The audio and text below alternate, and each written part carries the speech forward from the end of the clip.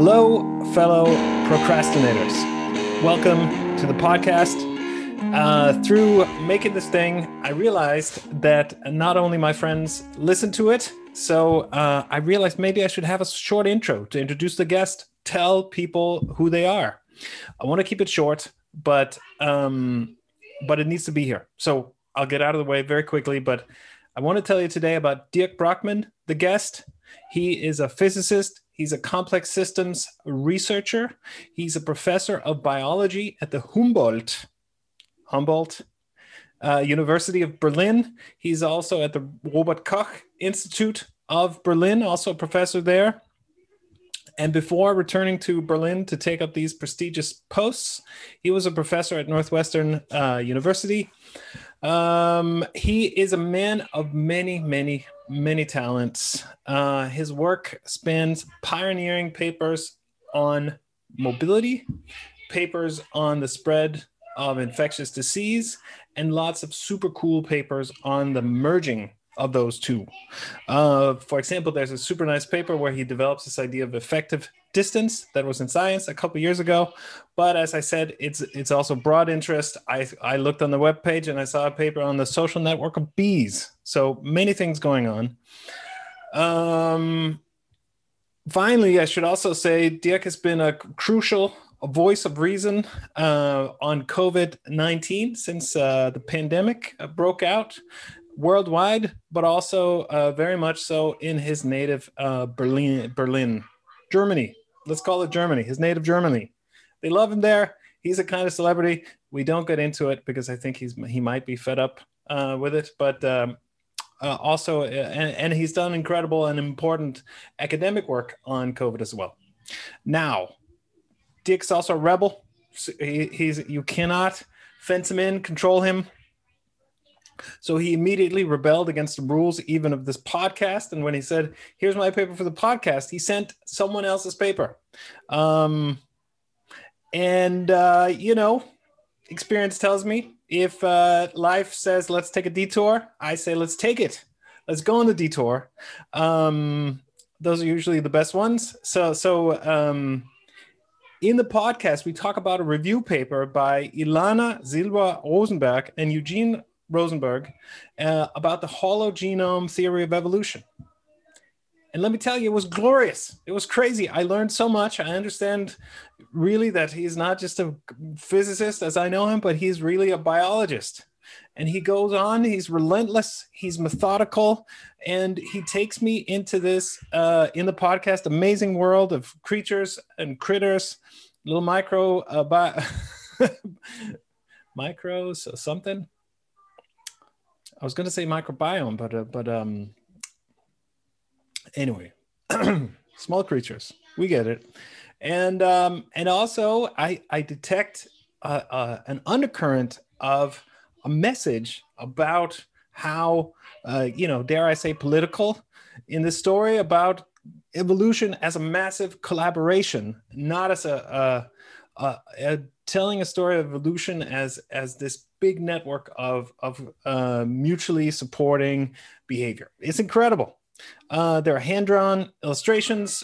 You don't need to look at them to understand the awesome stories, but it makes sense. So anyway, if you love science and discovery, this is for you. Let's go. I'll get out of the way. Enjoy.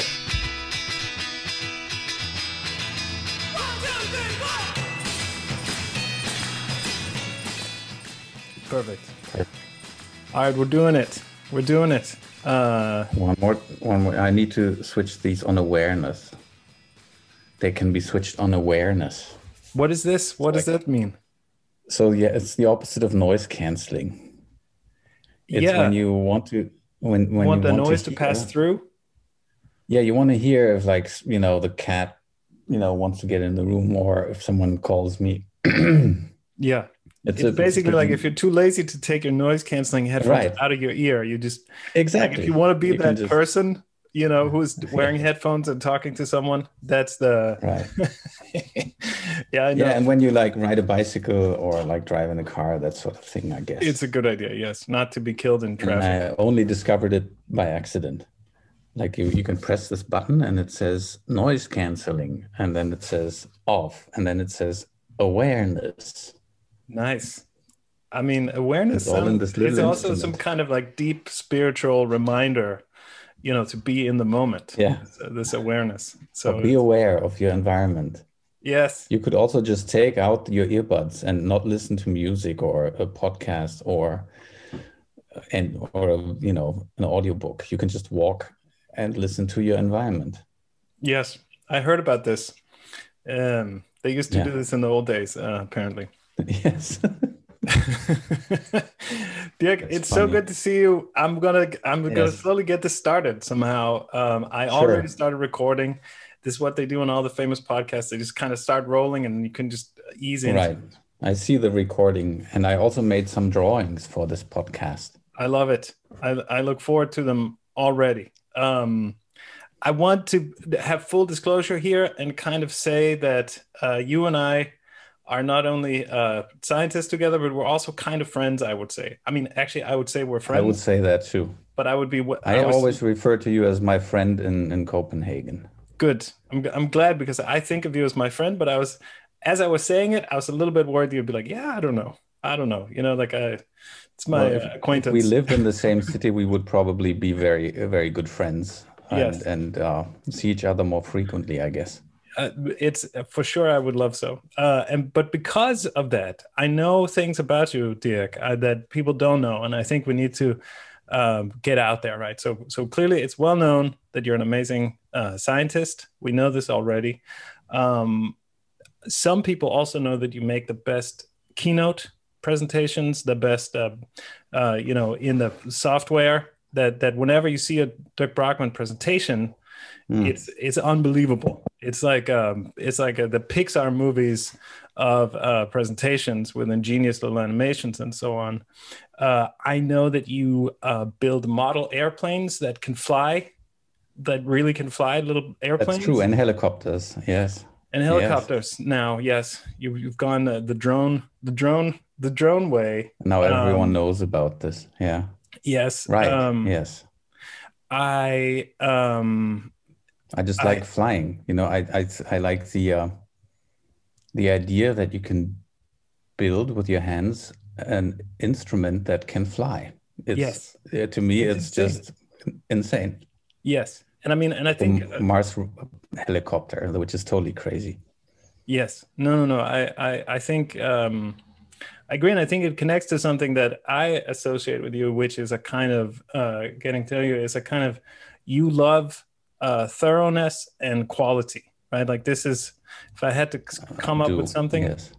you like to do things well, and so some of the things you also do is, in addition to writing papers, you build these incredible complexity explorables where you figured out how to use a modern data visualization and you build these perfect little universes to explore ideas from science. So you do all these. You're kind of a renaissance man, um, That's nice. a little bit. So I needed to get that out there to put this Okay. context.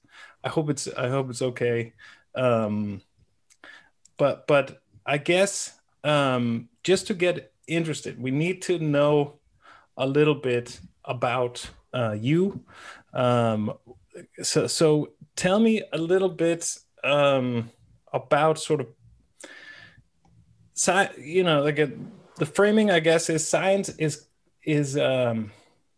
there's so many different reasons people do science. So my guess was this Right. thoroughness and quality that you like, and science is a way of Yeah. expressing that. But I guess why are you doing this?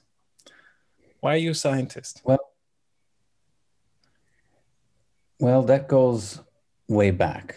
And I'll tell you a little bit about sort of the origin of things, which is, I'm a physicist by training, and when I started becoming interested in how the world works and what pieces hold the world together, it really started in physics because it was like the feeling that it conveyed to me when I read about relativity or, cosmology or quantum mechanics. It's an almost religious experience when you ask yourself, how could it be this way? It's it's very hard to convey but it's really an emotion. So it's not only trying to figure out how things work, but once you have, it triggers an emotion which to me is just the closest to a sort of a spiritual experience that I can get. And I used to have that more. Sometimes I still have it now. It's more like related to biology nowadays, but back then it was really physics Yeah. and forces, and how things can be this way, and you ask yourself why, what's going on, and it's so weird. And sometimes I'm so happy that I was exposed to this and that I learned all this stuff, because in my mind, knowing that there are like four forces and that hold things together, and how gravity works and space-time, that sort of stuff is still with me a lot.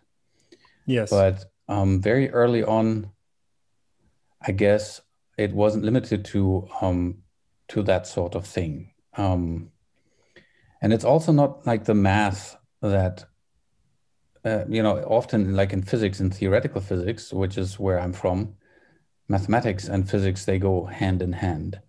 And there are things in math that I really like a lot, especially weird little, relationships that are surprising, or, the Yes. distribution of prime numbers, that sort of thing. But I see this more as a physicist, like a thing that is there, and I look at it and I'm puzzled by it.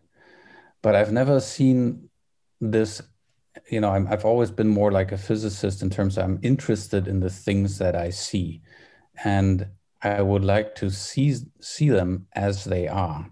Yep. And often in science, that's not the case.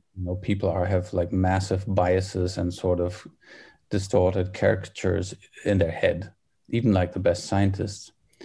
And very early on, other things became interesting to me, especially in biology or social science, more so in biology, I would say.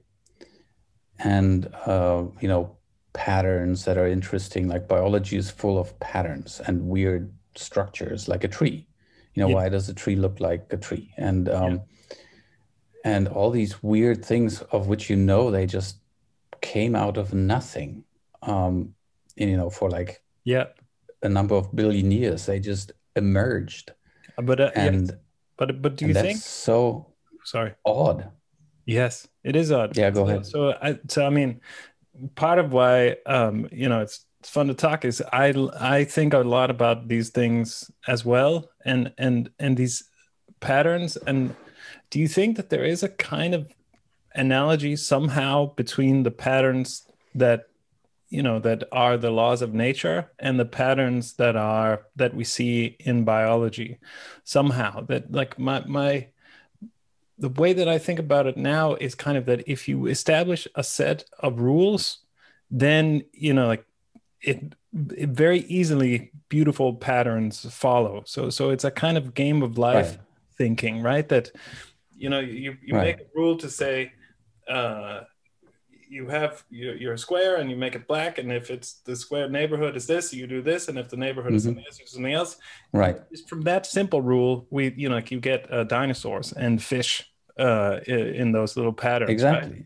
But, And but yeah, and it's beautiful. It's like the emergence of things that are hidden in these rules or yes, mathematical models, and then this happens, and you're like, whoa, how can that yeah, be? Or like collective behavior is another, like swarming is another yes, example.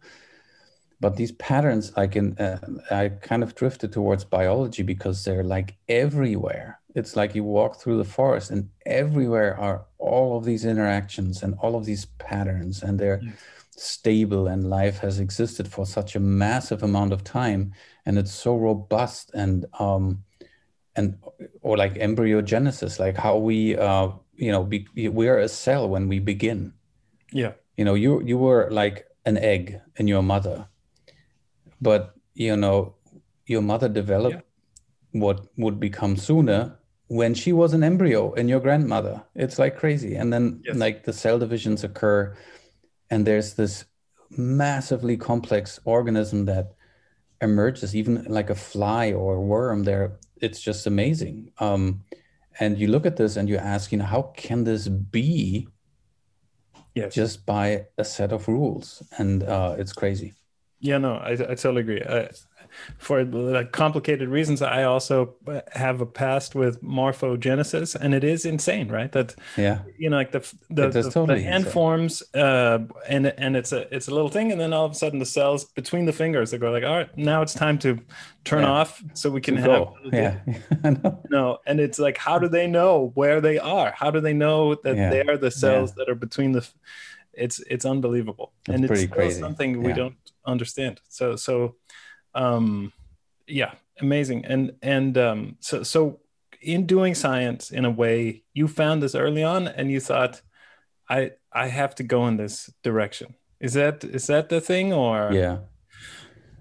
Well, like it's also like a number of random events essentially. Like when I got my master's, I was already working on something that was more related to life. And when I started my PhD, I was initially working on neural networks, which is another Yes. thing that I found amazing that like you can this was like, I started reading about this in the 90s, in the early 90s, and there were like little computer programs that you could play with, and I thought it was crazy that you can store like letters in a bunch of neurons that work in, that are just a set of equations in a computer. And now all of this has evolved to like, software that can detect whether there's a cat in the picture, which is but basically the same principle. And then I went through this sort of brain, I would like to understand the brain phase, but then that bored me again. It didn't bore me, but I thought it was very sort of in the community that I was in, everyone was speaking about the brain, the most complex system in the universe.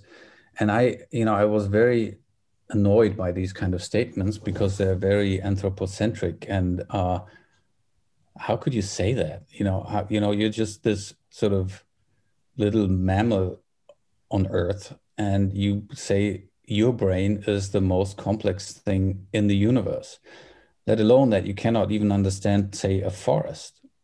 Just because you don't understand it, you can just not claim your little organ in your head is the most complex. And that annoyed me. And there was a lot of that in neuroscience back then. Yeah. And also, what, it's just, a brain. And why it's interesting, but it's as interesting to understand a worm to me now, or a tree But it's or a also, forest. but And is it also like a thing with me and the brain? I think is also that it seems to me that the gap is kind of too big. Like the worm is nice because it feels like we're getting close to being able to really understand. Like they mapped out. If you think morphogenesis yeah, for some of the worms, yeah, like they mapped out like every cell division. Like it only has 1,000 cells or whatever, so they know right, like this right. cell is going to C. turn into like elegans, these. yes. Yes. I know they know exactly, and they always have the same number of cells, etc. Yeah, so I mean, Crazy. in that sense, it seems the brain to me is, like it would be great to understand it, and I agree of the arrogance of saying it's the most complicated thing ever built, but at the same time, it is pretty complicated, and somehow to me, there's this idea that yeah, the gap is too big. I don't feel that I can contribute anything yet with the kind of things I get it. Right. that the kind of insights that I would like to provide, where different systems, it feels that you can, like there's more data, there's more understanding of the wiring and how everything works together, so you can actually begin to really not just have associations but something more, right? Ideas of mechanisms and so on.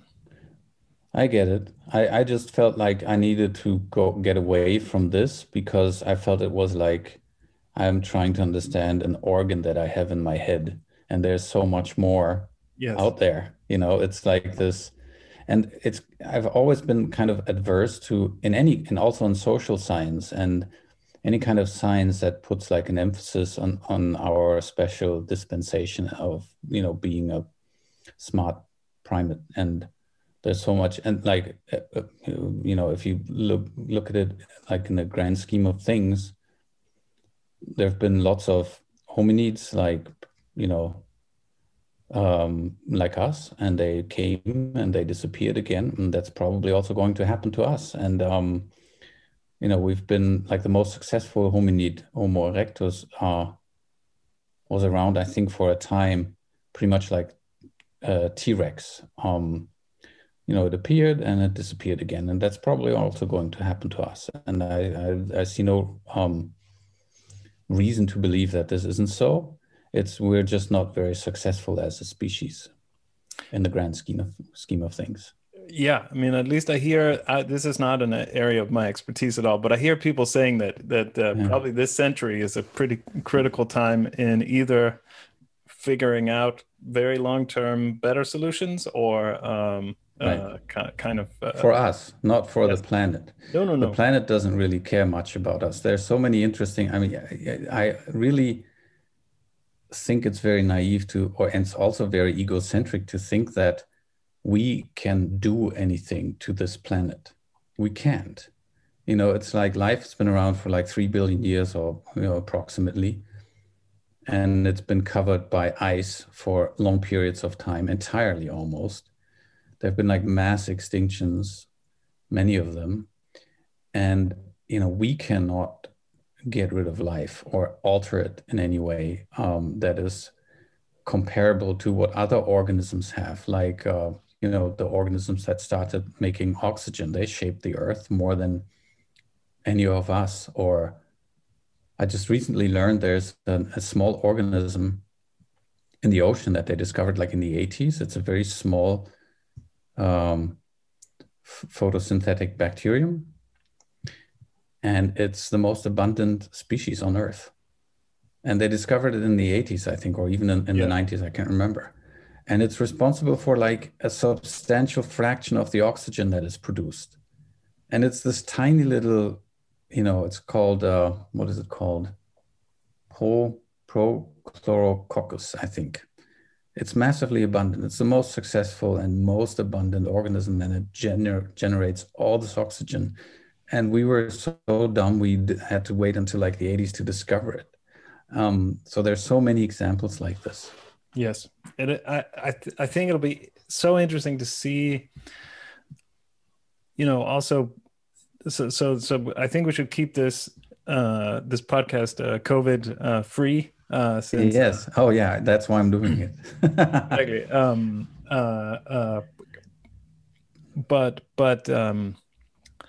But I think climate change is another one of those reasons why there might be trouble on the horizon in a way that right, for us as a species. But whatever's going on, it's pretty clear that as a species we've been successful enough to impact the climate in a sure. substantial way. And I think it's interesting to think about this thing with the technological solutions to climate change. Some of the optimists say like we're going to fix it with technology, and this thing that you bring up with this unknown bacterium reminds me, it's kind of like breastfeeding for babies. That we kind of think, we looked into what's in the milk, and we can do something that's better. Let's put together a formula, and it's going to be great. And I mean, and then we begin to study breastfeeding, and we figure out that it's this insane dance of signaling hormones and transfer and microbes. Yeah, exactly. It's and so that these processes, exactly because they've been evolved over a long time scale, too big for us to really kind of fathom and imagine, they can really develop this incredible complexity. And what you just said is also like a signal of what is pervasive in science and humanity, is the arrogance with which we think we can outperform nature in her design, and that's nonsense. Exactly. And so, I mean, I had some more stuff I wanted to talk about before we got into the paper, but I feel like we're so close now We're to the paper close. you Yes, wanted to we're talk getting about there. Yes. that we need to go straight into that. And maybe then we'll wrap up with some more Right. silliness of my design. So as you know, you're clearly a rebel, and so as a guest, you said I want to talk about this paper, and you sent a paper that was not by you, which I Right. thought was a very cool, very cool move. And it's about an idea that you've been thinking about for a long time, because I remember Right. you sharing a book about this with me years ago. Correct. So Right. clear. I was too lazy to read the book, and I've been too lazy to read the Okay. paper. You should. It I will would, change your mind. but I mean, but maybe we can start now, and you can tell me about it, and then we can circle back to some silliness, or maybe we just record the podcast and we see what we're doing. But yeah, tell me about this paper. What's the title of it? Who are the authors? And then we can kind of get into the meat of discussing it. So here's the paper. That's the first page of the paper, and the title, I'm going to read it to you because I didn't memorize it. It's a long title. It's The Role of Microorganisms in the Evolution of Animals and Plants: The Hologenome Theory of Evolution. And it's by Ilana Silber Rosenberg and Eugene Rosenberg. And it's a review article, a short one. And it represents really, and it's from 2008. So it's not really, a classic, but it's also not very recent. And it's representative of a set of, research ideas that, in my view, are going to change the way we look at evolution and biology and how things are connected in the living world. And I picked this paper because it just compiles a few ideas about this. So in essence, what the authors say, among others that started looking into this around that time, is that it makes no longer sense to look at evolution and life in terms of isolated species that eat each other, but rather as, holobionts. So what's a holobiont? That's an animal or a plant together with all its microbes that live in it or on it. And it turns out that, we've heard stuff about the gut microbiome. We have like our guts, and they're like microorganisms living in it, and they metabolize stuff, and they're essential for our health. When people have a messed up microbiome, they may develop allergies, etc., or get sick. We know all this, but yep. The fact is that there's not a single plant species, there's not a single animal species, neither has there ever been an animal species or plant species or fungus that has not worked in a very tight and dense collaboration with bacteria, in life. And that's, maybe just a fact first, but it's also a paradigm shift in the way we think. And there are really two things that are involved here. That's evolution and, say Darwinian evolution, variation and natural selection and heredity. But there's also a perspective on microbes.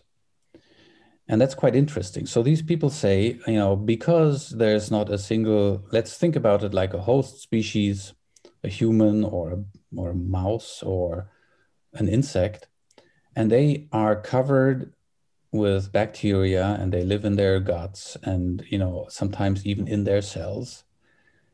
And that's one unit in evolution. So when the processes, the process of evolution is, people, not animals or plants or species, they replicate, and then they give these, not only, do they produce offspring, but they transmit also the microbes to their offspring. And there are various techniques they have, nature has developed to accomplish that.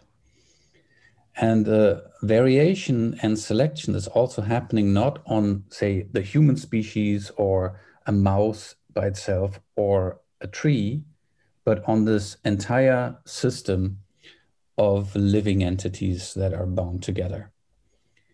And that has a lot of implications because all of these relationships are symbiotic.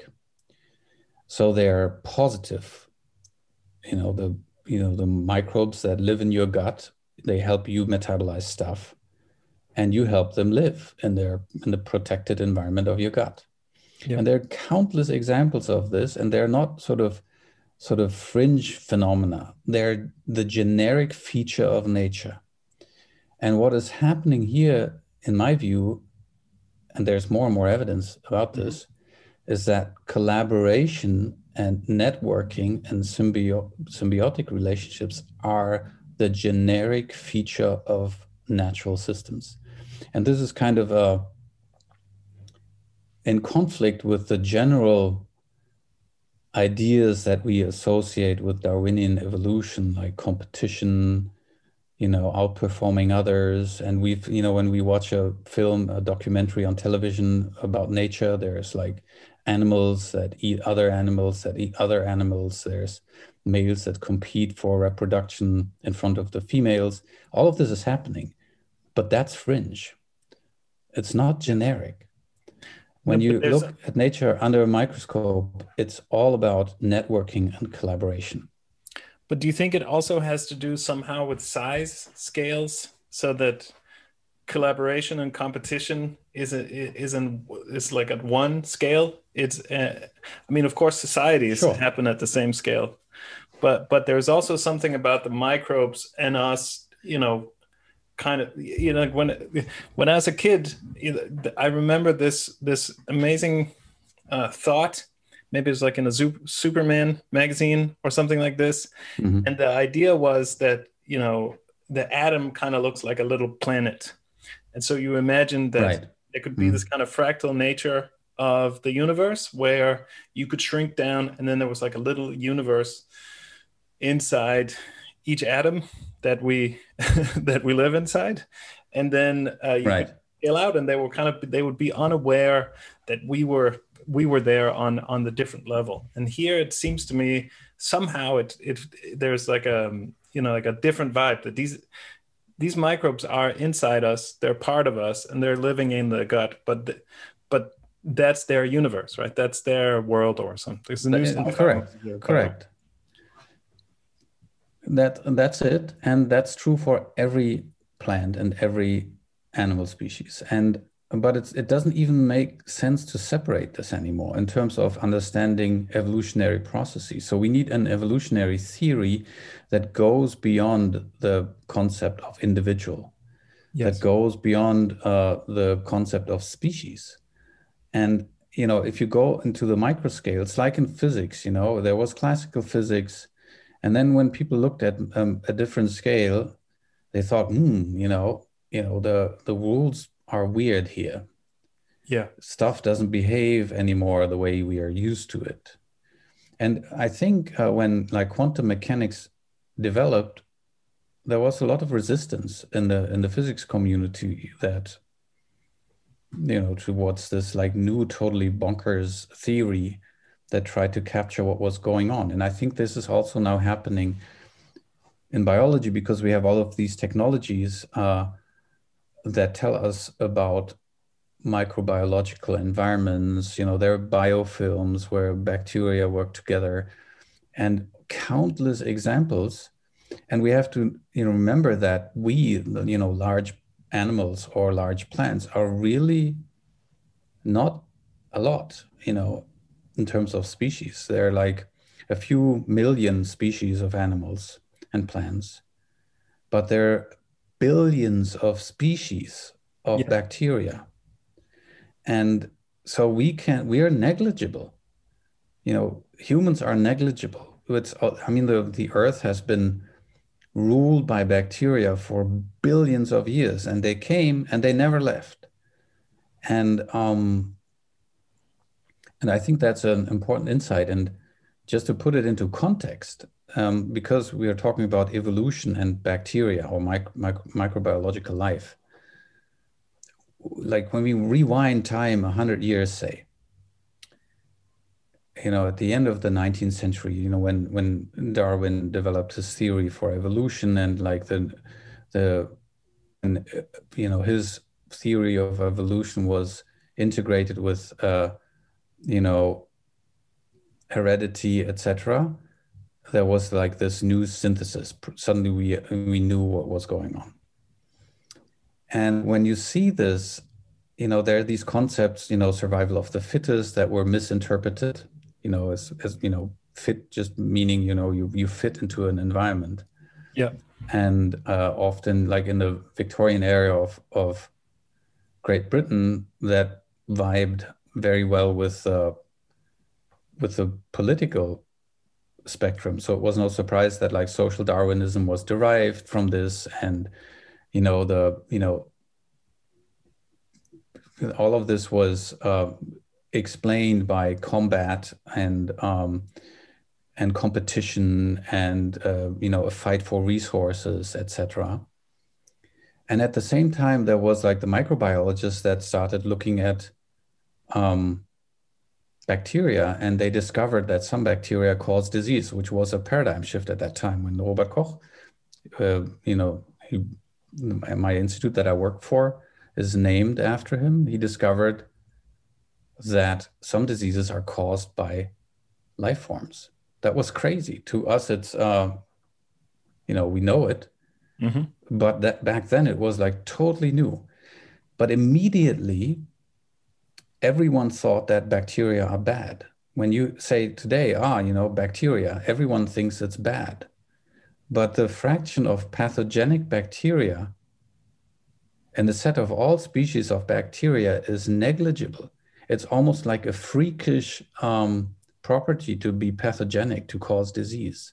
Yes. But when Koch did this at the end of the 19th century, beginning of the 20th century, he was very successful. There was suddenly hygiene, hospital hygiene, and a way to cultivate these bacteria in the lab and develop medication, penicillin, all of that came out of this.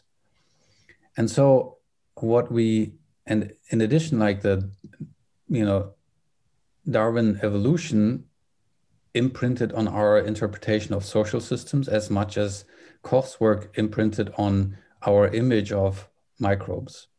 And that is like even 100 years later, it's still lasting with us. Interestingly, at the same time, there was a Russian school of microbiologists that looked at it in a different way. Now, they thought that multicellular organisms were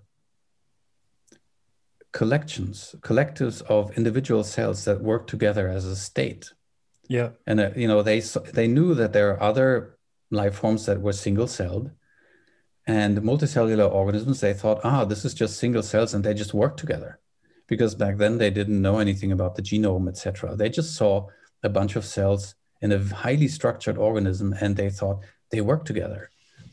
And others looked at, bacteria as collections of organisms that exchange chemistry and they, metabolize stuff, and whatever one produces as food for another. So they really emphasized the collaborative aspect. And it climaxed in a hypothesis that was made more than 100 years ago, when a Russian scientist said eukaryotes, which is plants, fungus and animals, their cells have all of these organelles in them, as opposed to bacteria that are quite uniform inside to some extent. And when you look at an animal cell, there are like these things that are called mitochondria, and they produce energy for plants and animals. And they looked at this guy looked at them and said, they look like bacteria. Maybe at some point in the history of life, two bacteria, essentially not a bacterium, but something similar, swallowed a bacterium, and then they stayed together. Yeah. With a process called endosymbiogenesis. And the same for plants. They have like chloroplasts, and they look like cyanobacteria. And he hypothesized this. It was forgotten for a long time. And then only later, Lynn Margulis, an evolutionary biologist and microbiologist, she was kind of a rebel. She was a real rebel. I mean, she has like legendary arguments with Richard Dawkins about symbiosis in nature. She said, okay, this happened during the lifetime, during the history of Earth, this happened a couple of times, these symbiogenesis events, and everyone thought she was totally nuts. Yeah. And especially these traditional old men evolutionary biologists, Darwinian evolution and neo-Darwinisms, Darwinists, they were very much against her ideas, and then only like later, when genetic methods were available, it was shown that she was right. And there are countless examples of this. And I think our scientific bias of evolutionary biology of the late 19th century and microbiology of the early 20th century really totally twisted our view of how nature works. And this paper that is the topic of today is part of sort of a new, like a paradigm shift in the way we see natural systems. Yeah, I think this is awesome, and you're not going to get any pushback from me, because I'm not kind of, it makes perfect sense to me. I'm not really closely wedded to this existing framework. So to me, it makes perfect sense, and it makes perfect sense in the light of everything we know. And so I guess there are kind of two things that stick out to me. So number one, which is a thing that I completely love, is that it's conceivable that a huge branch of science has been going in like a pretty wrong direction for a long time, right? There's something completely fascinating about, in this day and age when we think we know everything, that it could be that actually, we've kind of, taken a slightly wrong turn, and we have to course correct. And if that's the case, I mean, of course, it is kind of like quantum theory. You can, all the knowledge we built up is still there, but I like this idea that we can still be wrong. That's, to me, is completely fascinating. Right.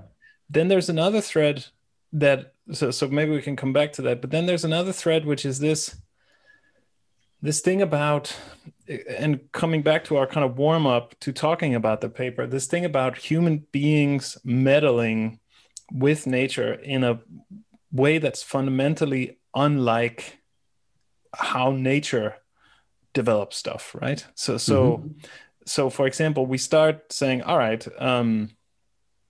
we start having hospitals, we start opening people up, and this discovery about bacteria and so on, in a way, is pretty important in a hospital, because even though we have the symbiotic relationship and so on, if you open up, like there's a wall that was never opened up evolutionarily, and we should be really careful, because if we just kind of take all the outside microbes that are optimized for this and put inside the belly and then close it up, it can be dangerous. And so, do you have any thoughts about this kind of these two different methods where we're making these primitive, or at least maybe not even primitive, but fundamentally different? It's the same thing to fixing the Earth through climate change, through technology or whatever. That, like, there's a tension here, and of course, I guess we can learn something about how to be better at doing our human interventions in natural systems. But what are your thoughts on this kind of tension about these two different ways of interacting with bodies and nature? Well, I think in terms of like how how this works. There are various events that happened. One is that, and that's quite generic in science, when people make a discovery like Koch about how bacteria can cause disease, especially successful men, in my experience, and especially when they get older, they put a lot of emphasis on their discovery, even if there's more evidence that speaks another language. Yes. Or like points into a different direction. I discover that more and more. So that's part of it. So there's a distorted perception of reality that puts your own discovery in the focus. And we didn't want to talk about COVID, but let me just give you one example because it's representative. Now, a pandemic is clearly a dynamic phenomena that occurs on very many scales. A lot of things play a role. Mm-hmm. There's a virus, so you have to understand how it interacts in the body. Virologists look at that. There's transmission dynamics, which is, there are aerosol researchers that look into this, and epidemiologists, and there are people that, like you, that study contact networks, and there's insights of that. And then there's social science plays a role because fear of the pandemic has an impact on how it unfolds. Psychological processes, behavioral processes. So it's happening on all of these economic processes, and on all of these levels, this is happening. And when you talk to people about this, and you put a lot of experts on the table or at a table, and they report, if a majority of them, they see their own aspect of the pandemic as blown up. And so they have a distorted perception of the entire system. That happens often when you put a lot of experts in a room that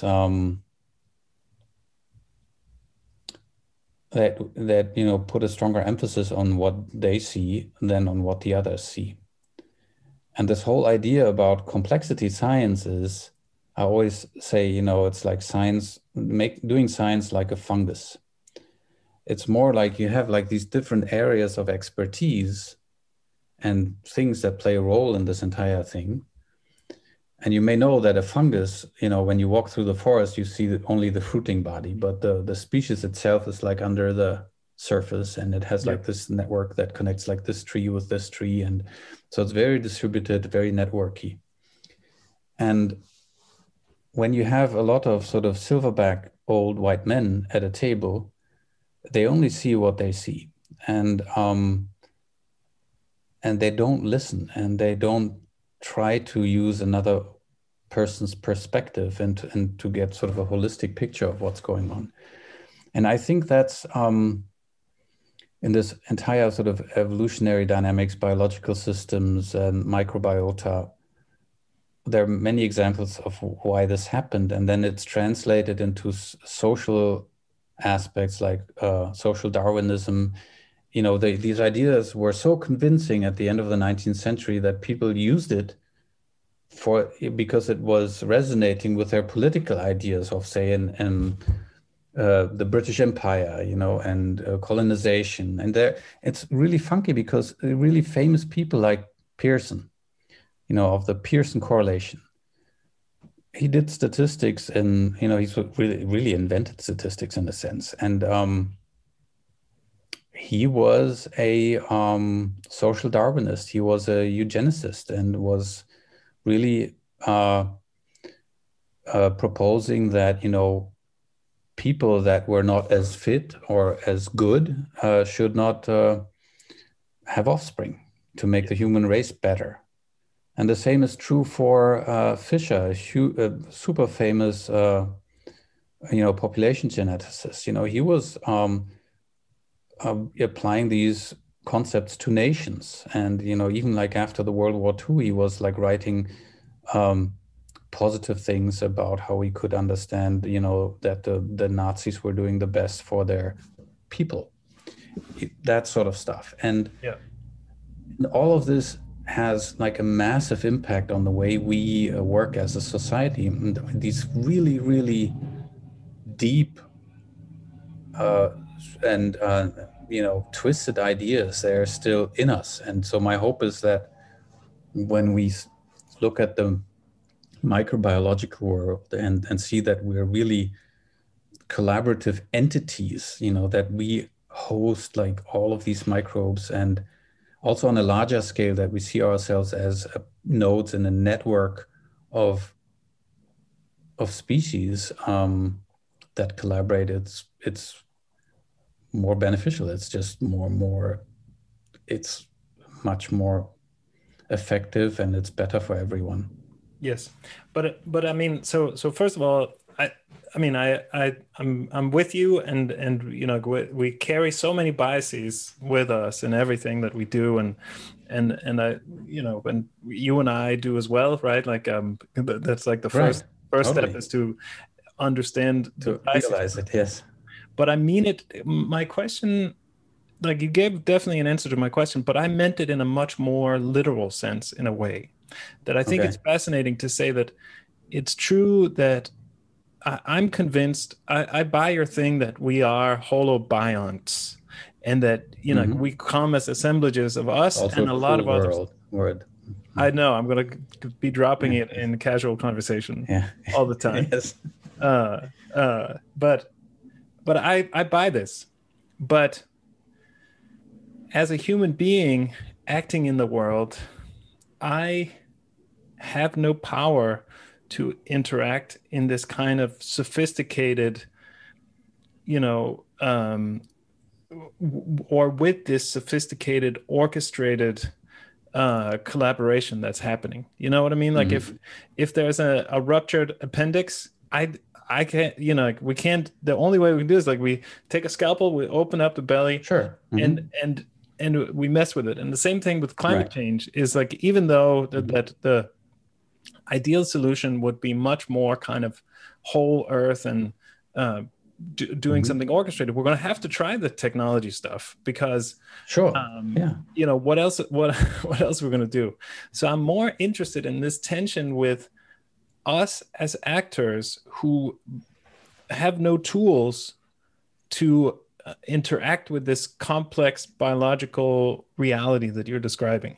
Does that make sense? Mm-hmm. And so how do we I understand. I yeah. understand. Mm-hmm. Well, we should like use technology not to, um,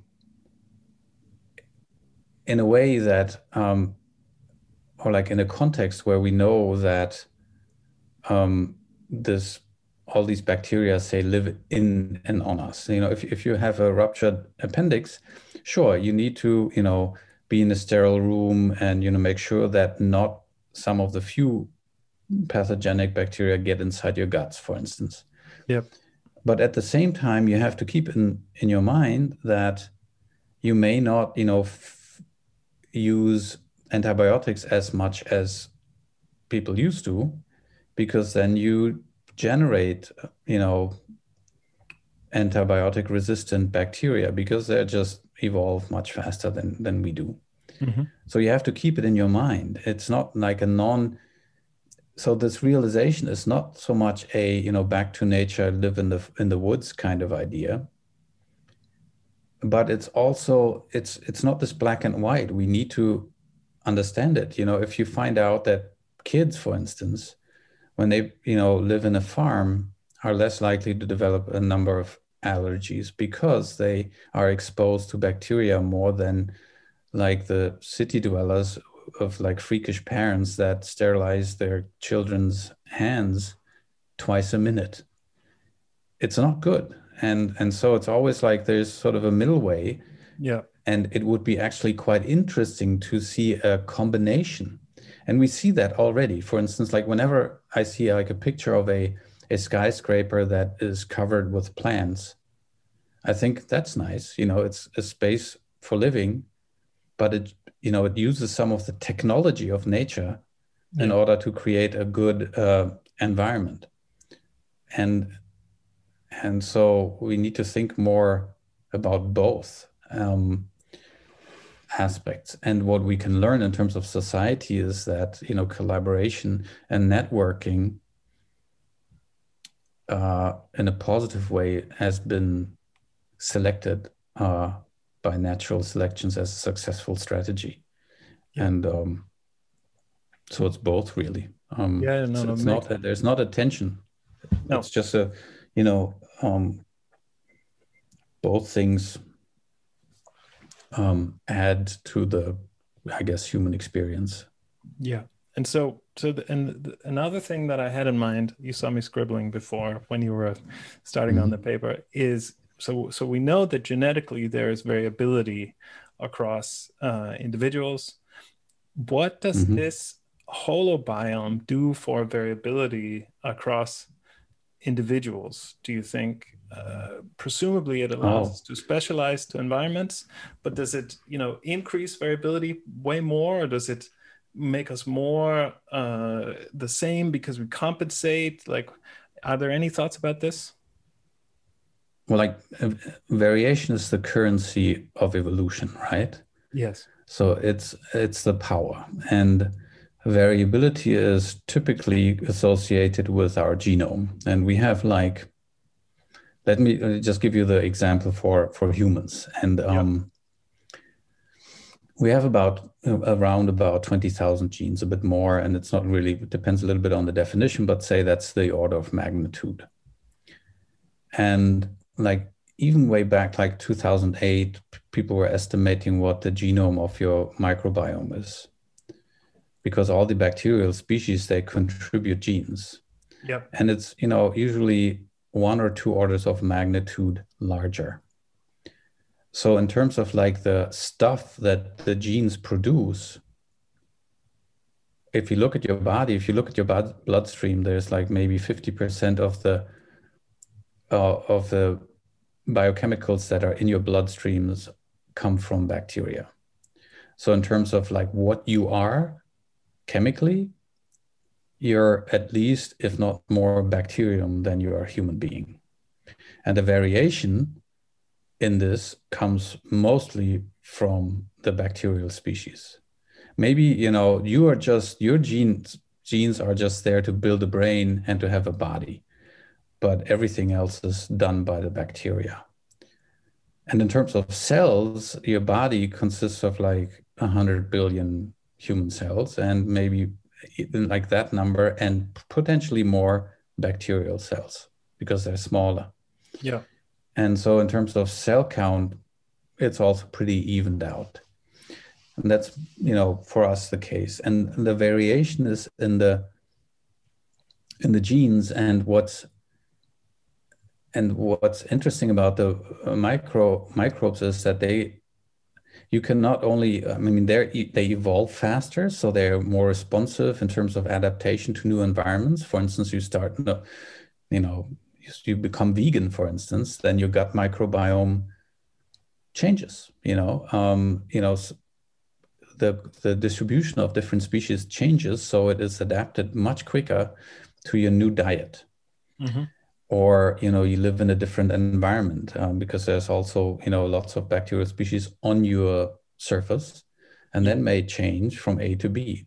So it makes you, just like a brain can adapt to different stimuli and trigger very quickly different responses, the same is true for your gut microbiome.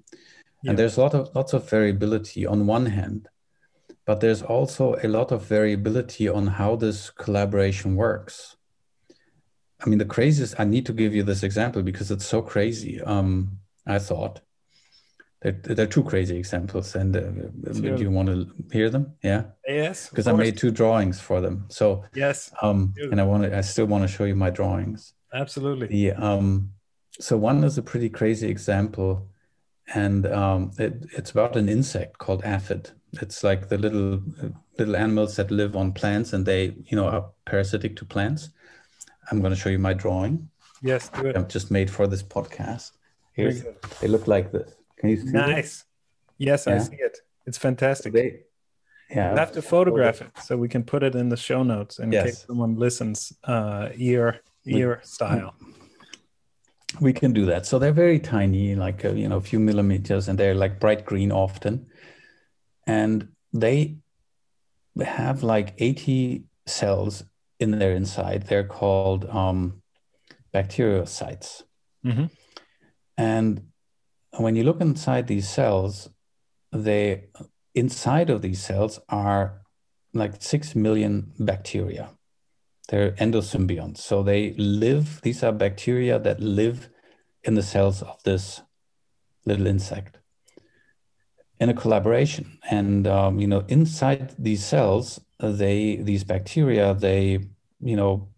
do some biochemistry that is beneficial to the host. And at the same time, the host, the aphid, just contains them. And they're being passed on from generation to generation through the eggs of this insect. Yep. And this has been going on for 180 million years. So the Cambrian explosion was like 500 million years ago, I think. Yeah. So for like almost half that period of time, this connection between this insect and these small little bacteria has been going on. They just crawled in this insect and said, let's go, we can do this together. And what's so funny is that this bacterium inside the cells of this insect, they have one of the smallest genomes of all living creatures, because they don't need the genes anymore. So they just get rid of all the rubbish they didn't need. They just kept all the genes that they need for this cooperation. It's almost like a melting of two species together. Yes. I love it. It's been going on for 200 million years. And that's like a very tight collaboration. And there are many other insects that do the same thing with different species. But it's almost like the continuum limit of this mitochondrial adaptation you were talking about before, right? Correct. This is how these types of processes maybe happen, right? That in the end they go like, you know what, let's just merge up or. Right, and evolutionary, it plays a big role, because like one of the problems that Darwin had with his evolution was like this gradual variation, right? Yes. And but now imagine like a new collaboration happens just instantaneous, because like there's this merger, and suddenly this new insect has like the power of generating new chemicals for itself. Just by accident this happened. And so that's why, and this is like ongoing research now, how this hologenome or holobiont evolution is happening by like these establishing new relationships, and they're being selected. Yes.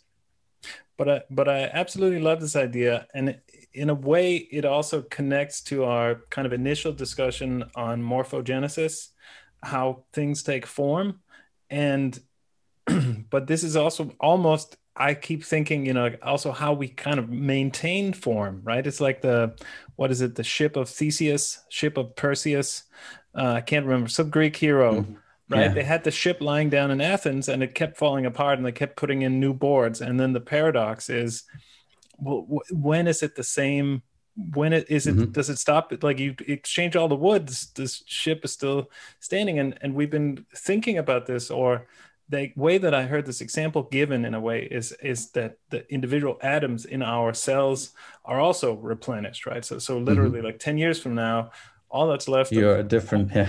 Yeah. It's like it goes slowly in the brain and the bone marrow, but everything else is just in flux, right? But what you're saying is that this flux is even crazier, because it's also, like let's say that I move to, I don't know, like North Africa or somewhere that's very different from here. Probably my hologenome is going to adapt to different foods, different temperatures, different so-and-so. And so, and it's going to affect me, because some of these chemical products that are being produced are also going to be different. So, it's how we are these, and it comes back to our discussion about patterns, right? We're these kind of fixed patterns that are robustly maintained through this enormous flux and adaptation.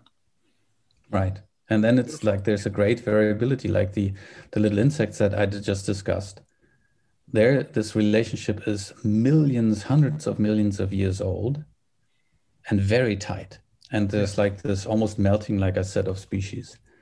Are But there that doesn't have to be that way. no? It could also be very optional. They're like this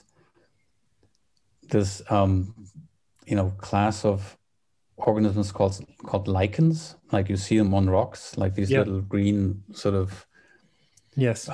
organisms. And sometimes you think this is just a very slowly growing plant or something, or a moss, Yeah. That's what I thought. but it's not. It's a fungus. Yes. And it's a fungus that is in a symbiotic relationship with algae or cyanobacteria. So they're like these two species, and they're saying, let's work together. And it's a symbiotic relationship. But when they come together, they form these weird little organisms that, these lichens that grow very slowly, normally like not more than a millimeter a year. They can get very old, like up to like 4,500 years. It's crazy. They're some of the oldest living individuals on the planet. Yeah. Nice. And they cover like 5% of the surface of the Earth, so they're also very successful.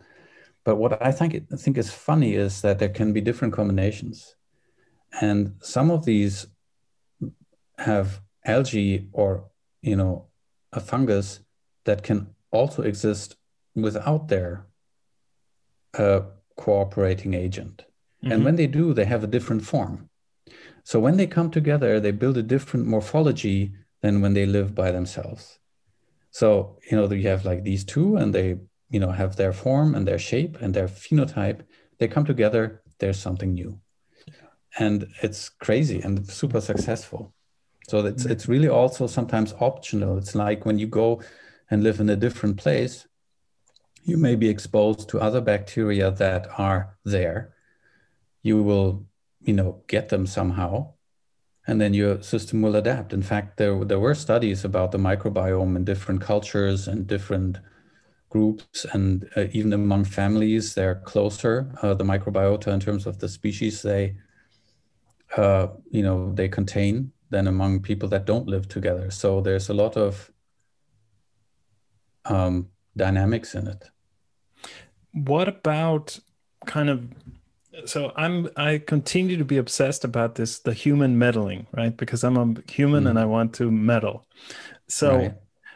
is there a sense of, so my body can produce stuff like a lot of the nutrients that I need, I can produce in many different ways. So I'm pretty robust.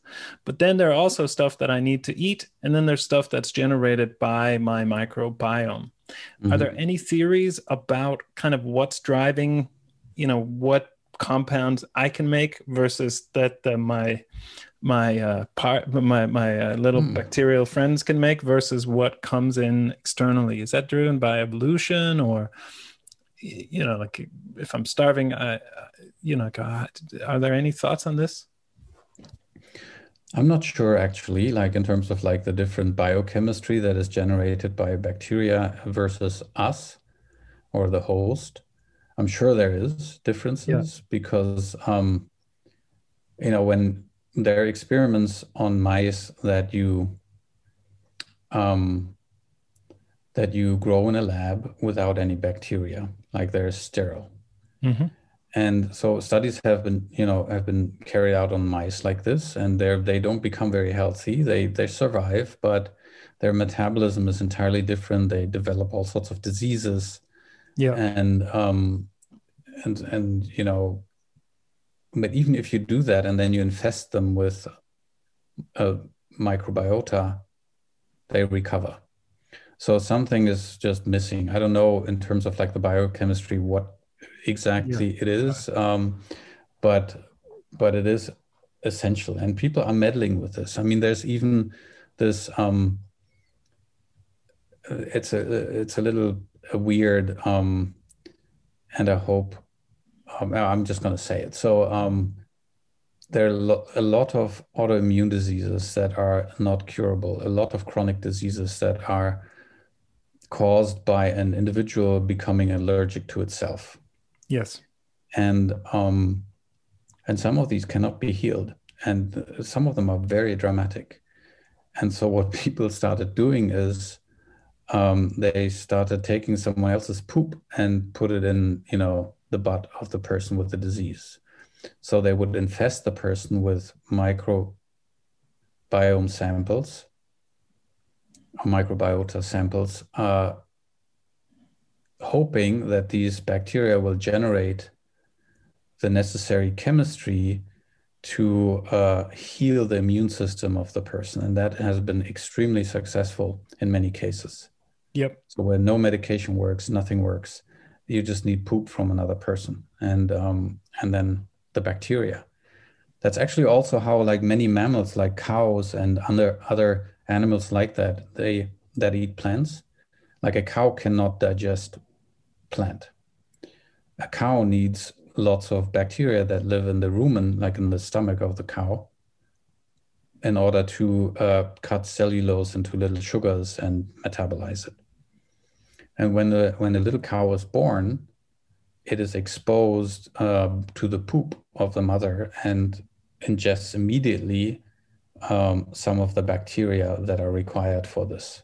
That's how it works. So that's, in that case, how it is transported from one generation to the next. But this Also with humans, by the way. Yeah, exactly. This I remember someone sharing that, now that we're on the poop story, that exactly like the way that babies are born, there's like a similar. They need to be infected with poop. Yeah, it's very, but just the story and the way we smirk at this indicates how biased we are towards like this hygiene concept that was put in place like 100 years ago.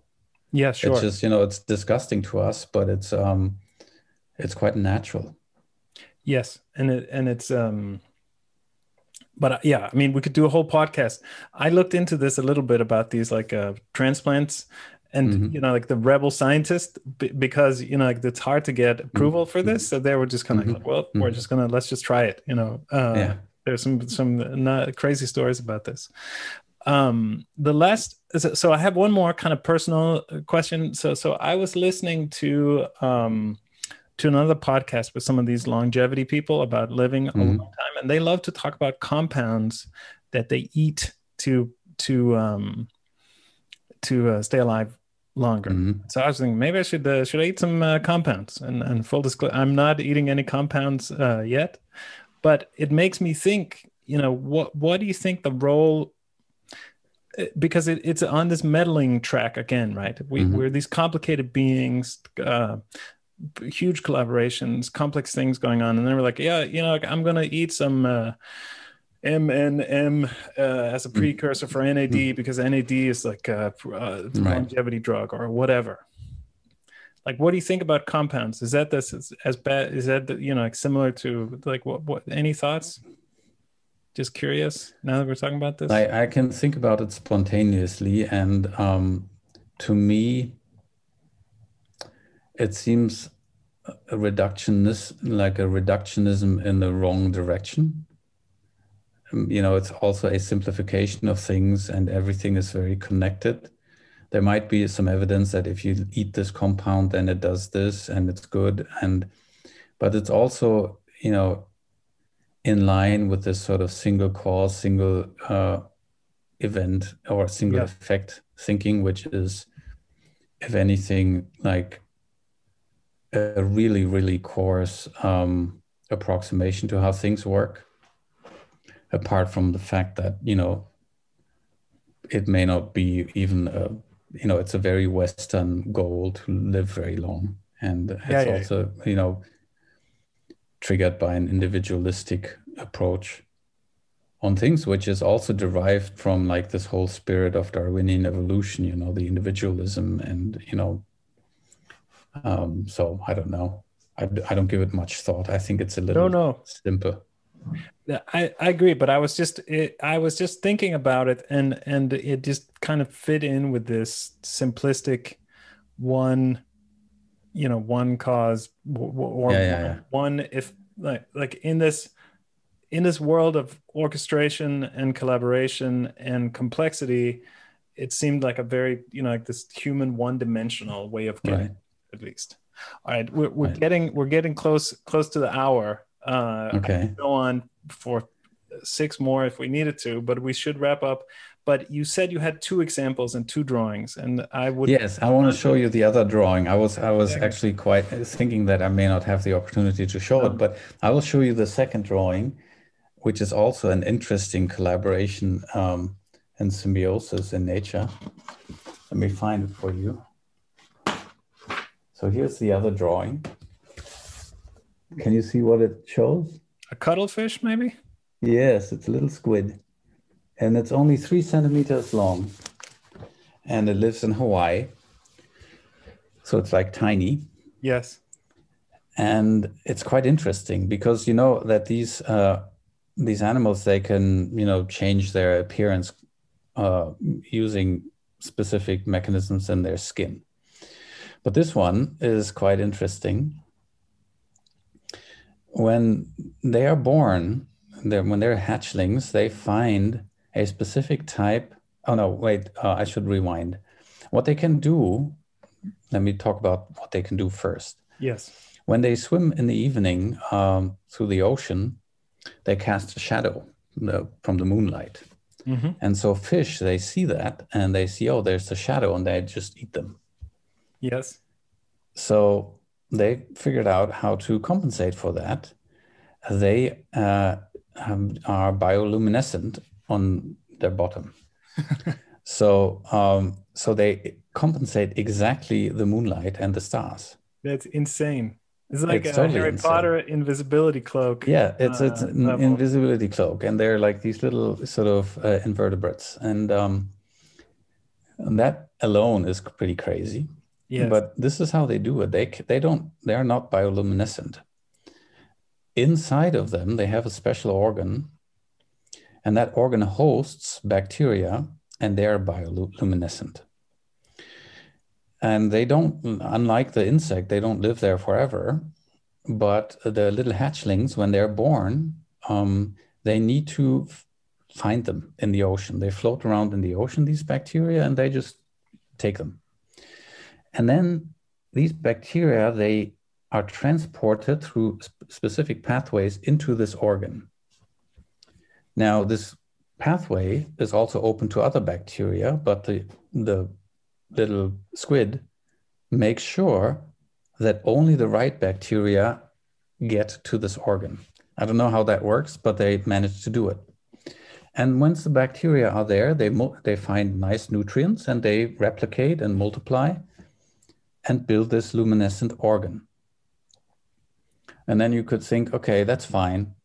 We're done. Now I have my luminescent organ, and I can, have my invisibility cloak. But they don't do that. Every evening, they get rid of 90% of these bacteria and just put them back in the ocean. Yes.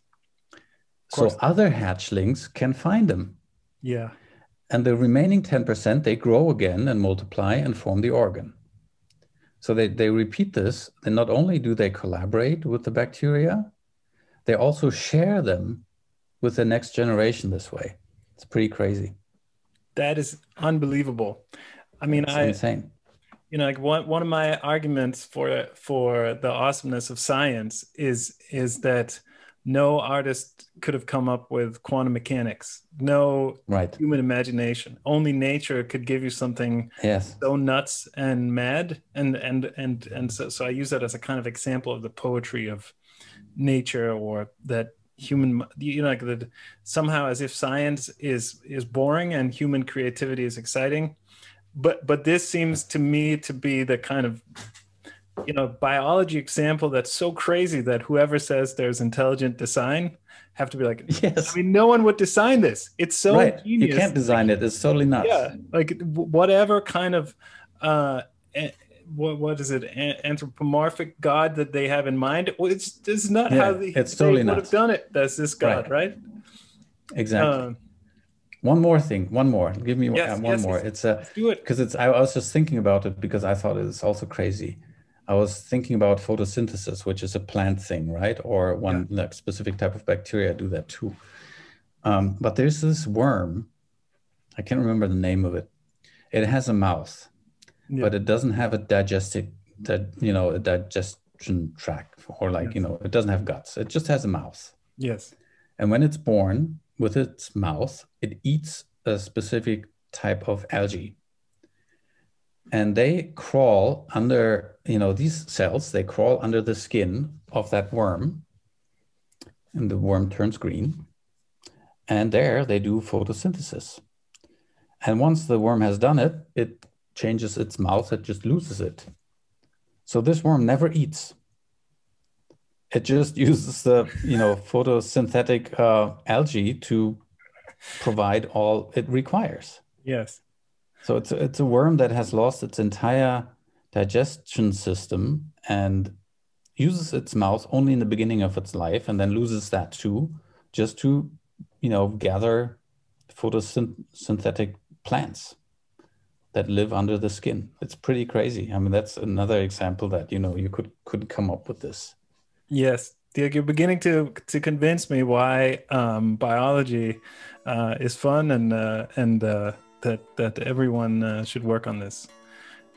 So this is so great. I have a whole page of questions for you that we never got to, so we'll have to do it again. But I enjoyed it so much. So exciting. Read the paper and the book. I'll get on it.